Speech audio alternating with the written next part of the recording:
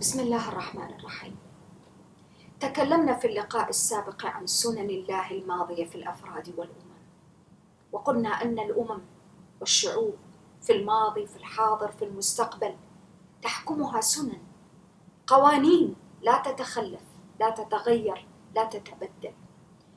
والقرآن العظيم حين يقدم لي في سورة الأعراف تلك السنن يريد مني أن أقرأ، ليس فقط أن أقرأ القرآن، لا، أن أقرأ حياتي، أن أقرأ واقعي في ظل تلك السنن والقوانين، أن أقارن بين حياتي وتلك السنن وأنظر فيها، أن أرى بأن الأسباب إنما من ورائها نتائج، المسببات مرتبطة بنتائج، المقدمات لها نتائج، أن ما أقوم به لن يذهب هكذا سدى في الدنيا.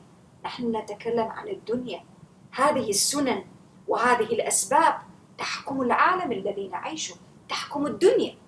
الآخرة لها حسابات مختلفة. القرآن في سورة الأعراف هنا يحدثني عن السنن والأسباب التي تحكم رحلتي على هذه الأرض. لا زال الحديث عن الأرض وعن رحلة الإنسان الخليفة على الأرض، تحكمه قوانين. إذا لم يدرك هذه القوانين ولم يدرك كيف يتعامل معها فاته كل شيء، فاتته الفرصة لاستشراف المستقبل. نحن اليوم على سبيل المثال نسمع كثيرا مراكز استشرافية، مراكز دراسات مستقبلية. السؤال، نحن كأفراد وكأمم أين حظ القوانين التي يحدثني عنها الخالق عز وجل وهو العالم بي؟ أين النصيب وأين الحظ لتلك القوانين في دراساتي اقتصادية، اجتماعية، أسرية، غير ذلك، كل جوانب الحياة؟ القرآن ما ترك شيئا إلا وعالجه. وهنا أعطاني قانونا جديدا، قال: ولو أن أهل القرى آمنوا واتقوا. لو حصل وأن هذه الشعوب والأمم جمعت بين أمرين، إيمان وتقوى، وتدبروا معي. في آيات سابقة في نفس سورة الأعراف ربي عز وجل قال: فمن اتقى وأصلح فلا خوف عليهم ولا هم يحزنون. تدبروا معي. في سورة الأعراف في نفس السورة قال هذه الآية سبحانه. والآن في نفس السورة يقول: ولو أن أهل القرى آمنوا واتقوا لفتحنا عليهم بركات من السماء والأرض.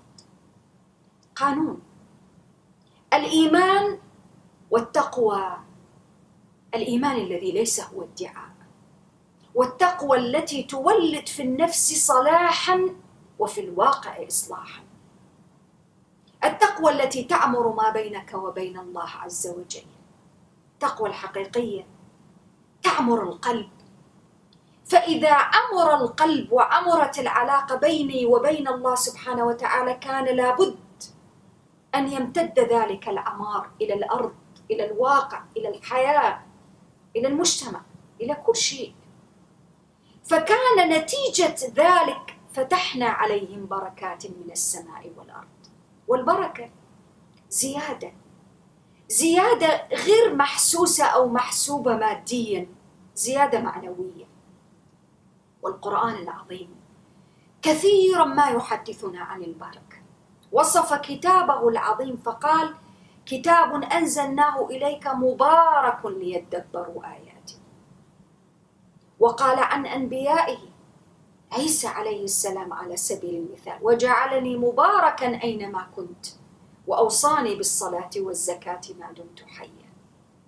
ووصف بيته، ووصف بيت المقدس والأرض، الأرض التي باركنا حولها. ووصف آيات وأماكن ورسل وأنبياء وأشياء بالبركة. والآن ربي سبحانه وتعالى جاء بلفظ البركة جمعا فقال: بركات من السماء والأرض، منافع، خير.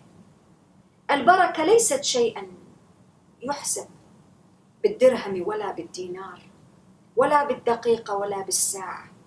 البركة إذا طرحت في شيء امتد نفعه وخيره. مثلا على سبيل المثال، البركة إذا طرحت في عمر إنسان فلا يضره إن امتد به الأجل أو قصر، ربي بارك فيه. ولذلك لو تدبرنا في تاريخ علمائنا من الصالحين وجدنا أن البعض منهم كالإمام الشافعي رحمه الله توفي ولم يتجاوز 54 عاما. إلى بركة أعماله، انظر إلى ذلك النفع الذي خلفه من ورائه. كم سنة كان ينبغي أن يعيش ليحقق كل هذا؟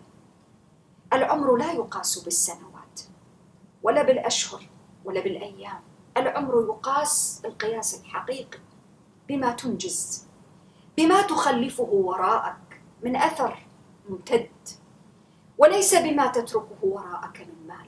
المال تتركه فينتفع به غيرك من الورثة فقط، ولكن الذي يحقق البركة فعلا والانتفاع الحقيقي ليس فقط المال، العلم، كلمة طيبة، خير، نفع، كل شيء، كل ما يمكن أن تتخيله أو لا تتخيل.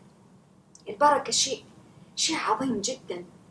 ولذلك نحن في زماننا على سبيل المثال نشكو من قلة البركة، لا نشكو من قلة المال. هناك فرق شاسع بين أن يكون المال قليلا، قد يكون المال قليل ولكنه مبارك، فإذا وضعت فيه البركة أصبح ذلك المال ليس وكأنه قليل، لا، ربي بارك فيه، طرح فيه البركة، تجد فيه خير، تجد فيه نفع، تجد فيه تربية، تجد فيه كفاية، تجد فيه ما يفوق الكفاية.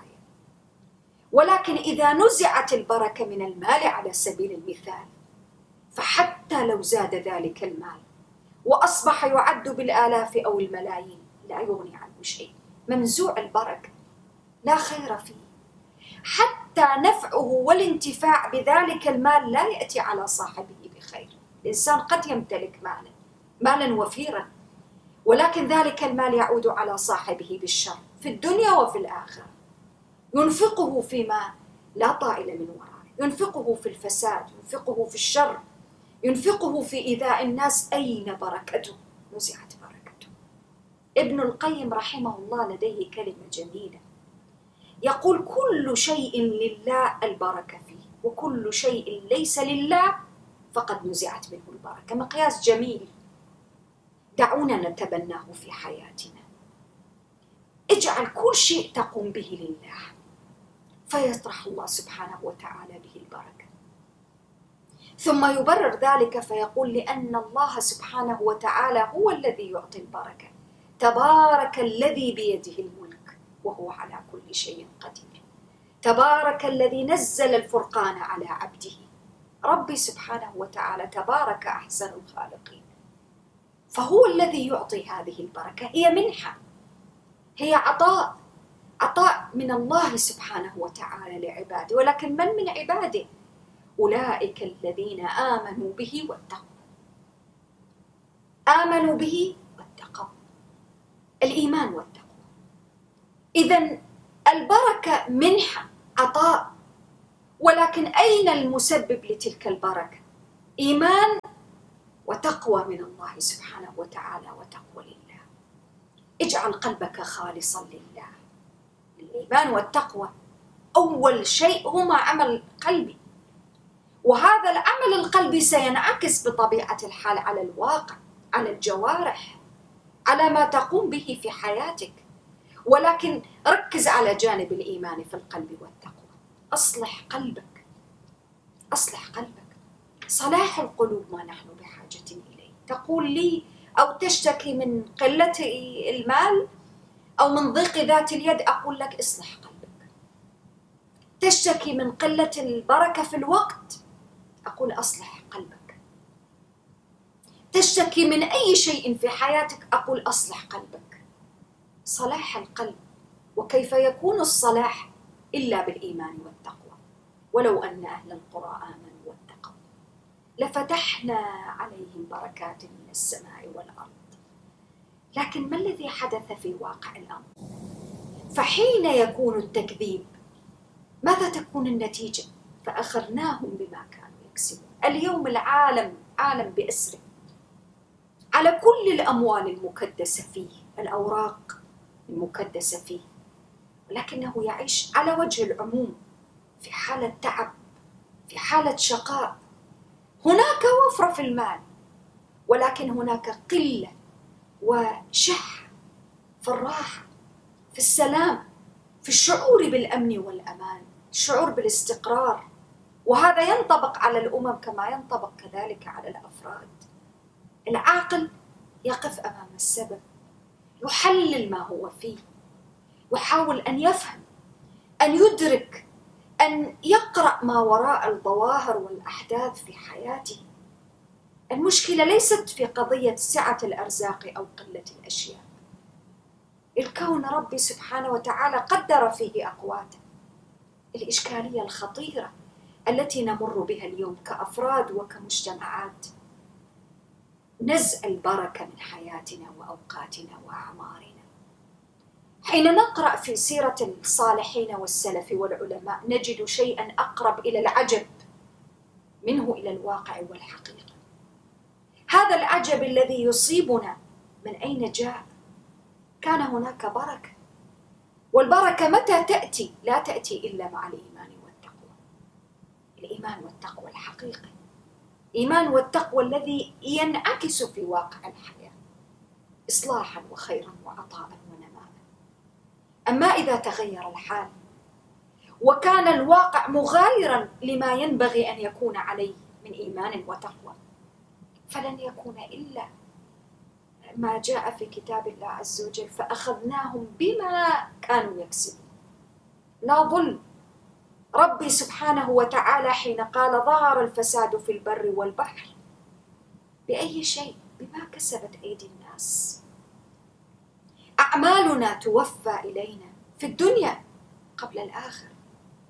أعمالنا أحيانا شعورنا نحن كبشر كأفراد، شعورنا بالخوف على الأموال، بالخوف على الأولاد، بالخوف على المستقبل، الأمر الذي يزيد بنا إلى شدة الحرص. والقرآن يعلمنا أن الحرص لا يغني عن صاحبه شيئا. صحيح التعقل مطلوب، حكمة مطلوبة في الإنفاق، ولكن البخل منهي عنه. الخوف على المستقبل وتصور وتوهم أن الإنفاق والخير والصدقة والمساعدة وصلة الأقارب ومعاونة الضعفاء ومساعدة الملهوف ومحاولة كشف الكرب عن المكروبين، والشعور الإنساني الطبيعي الفطري بحاجة المضطرين والبؤساء والأرامل واليتامى، هذا ليس تبذيرا ولا إسرافا ولا عدم حكمة ولا حمق ولا غفلة ولا سفاهة. هذا هو ما يريده القرآن مني. هذه إنسانية، هذا خير، هذا عطاء، هذا في واقع الأمر ضمانة لأي شيء، ضمانة لحياتي، ضمانة لنفسي، ضمانة لمستقبل أولادي، ضمانة لمستقبلي في الدنيا قبل الآخرة. ربي وعدني: ومن أصدق من الله قيلا ومن أصدق من الله حديثا. فتحنا عليهم كل أشكال البركات، سواء ما كان فيها نفع ورخاء ومطر وغيث وراحة ونماء وعطاء ومصادر وبركات من السماء والأرض. إذن لماذا نحن نشعر في هذا العصر بكل هذا القحط والجدب؟ القحط والجدب ليس بسبب خارجي، الأسباب الخارجية مظاهر، ولكن السبب الداخلي هو السبب وراء تلك الظواهر. هو السبب آمنوا واتقوا. نحن نعاني من فقر في هذا الجانب، جانب التقوى. وقد تقول لي: ولكننا نصلي، ولكننا نحافظ على الصلاة ونصوم رمضان. الإيمان ليس مجرد محافظة على الصلاة لا تحرك فيك أمرا بالمعروف ونهيا عن المنكر. إن الصلاة تنهى عن الفحشاء والمنكر. وكذلك سائر العبادات. سائر العبادات تولد من الإنسان المؤمن إنسانا صالحا مصلحا في واقعه. مصلحا في غيره، إنسان تختلف تقديراته وأساليبه في التعامل عن الإنسان الطبيعي العادي الذي يقرأ الأحداث بمعزل عن القرآن العظيم. القرآن لا يريد منك إنسانا سلبيا منسحبا من واقع ترى فيه الفساد ليل نهار، لا، القرآن يريد إنسانا إيجابيا، إنسانا لا يقف على الحياد أمام الفساد، إنسان كما هي تلك الآيات التي جاءت بقصص الأنبياء. جميع الأنبياء هناك عشرات الأشياء التي تربط بين الأنبياء، كل الأنبياء صحيح هم أرسلوا برسالة، ولكن من الجوامع بين هؤلاء الأنبياء أنهم لم يقفوا على الحياد، رأوا الفساد فحاولوا وقاموا بعمليات إصلاح. هذا معنى التوحيد. الرسالة جاءت اعبدوا الله ما لكم من إله غيره، ولكن من قال أن رسالة التوحيد تكتفي بأن تكون فقط في العلاقة بين الإنسان وربه خارج إطار المجتمع، من قال توحيد علاقة تصحيحية في كل مجالات الحياة، توحيد علاقة تصحيحية في كل شيء في حياتك صغيرا كان أو كبيرا. ولذلك حين كان التوحيد حيا نابضا في قلوب الأمة، في قلوب الأفراد، في حياة المسلمين كما أراد له القرآن أن يكون، كان المسلمون أصحاب حضارة وقوة ومنعة وإرادة حقيقية. لماذا؟ أكبر دافع في حياتهم كان التوحيد. ولكن حين تراجع منسوب التوحيد وأصبح التوحيد محصورا فقط حصرا غير صحيحا أبدا، وأصبح توحيدا انسحابيا يصنع من الإنسان إنسان معزول منسحب من الواقع ويظن أن في ذلك الخير، أصبحت حال الأمم والمجتمعات كما نرى عليه الحال اليوم. إذن ما نعاني منه من أحوال وتبدل في الأحوال اقتصادية اجتماعية أسرية، هذا ما جاء هكذا بدون قانون، هذا جاء وفق سنن حدثت له أسباب. علي أن أحلل الأسباب وأن أدرك أن هذه النتائج كان لها مقدمات، ولكني ما قرأت، ما وقفت، ما درست، والقرآن يريد مني أن أقرأ وأدرس وأتلو وأتعلم.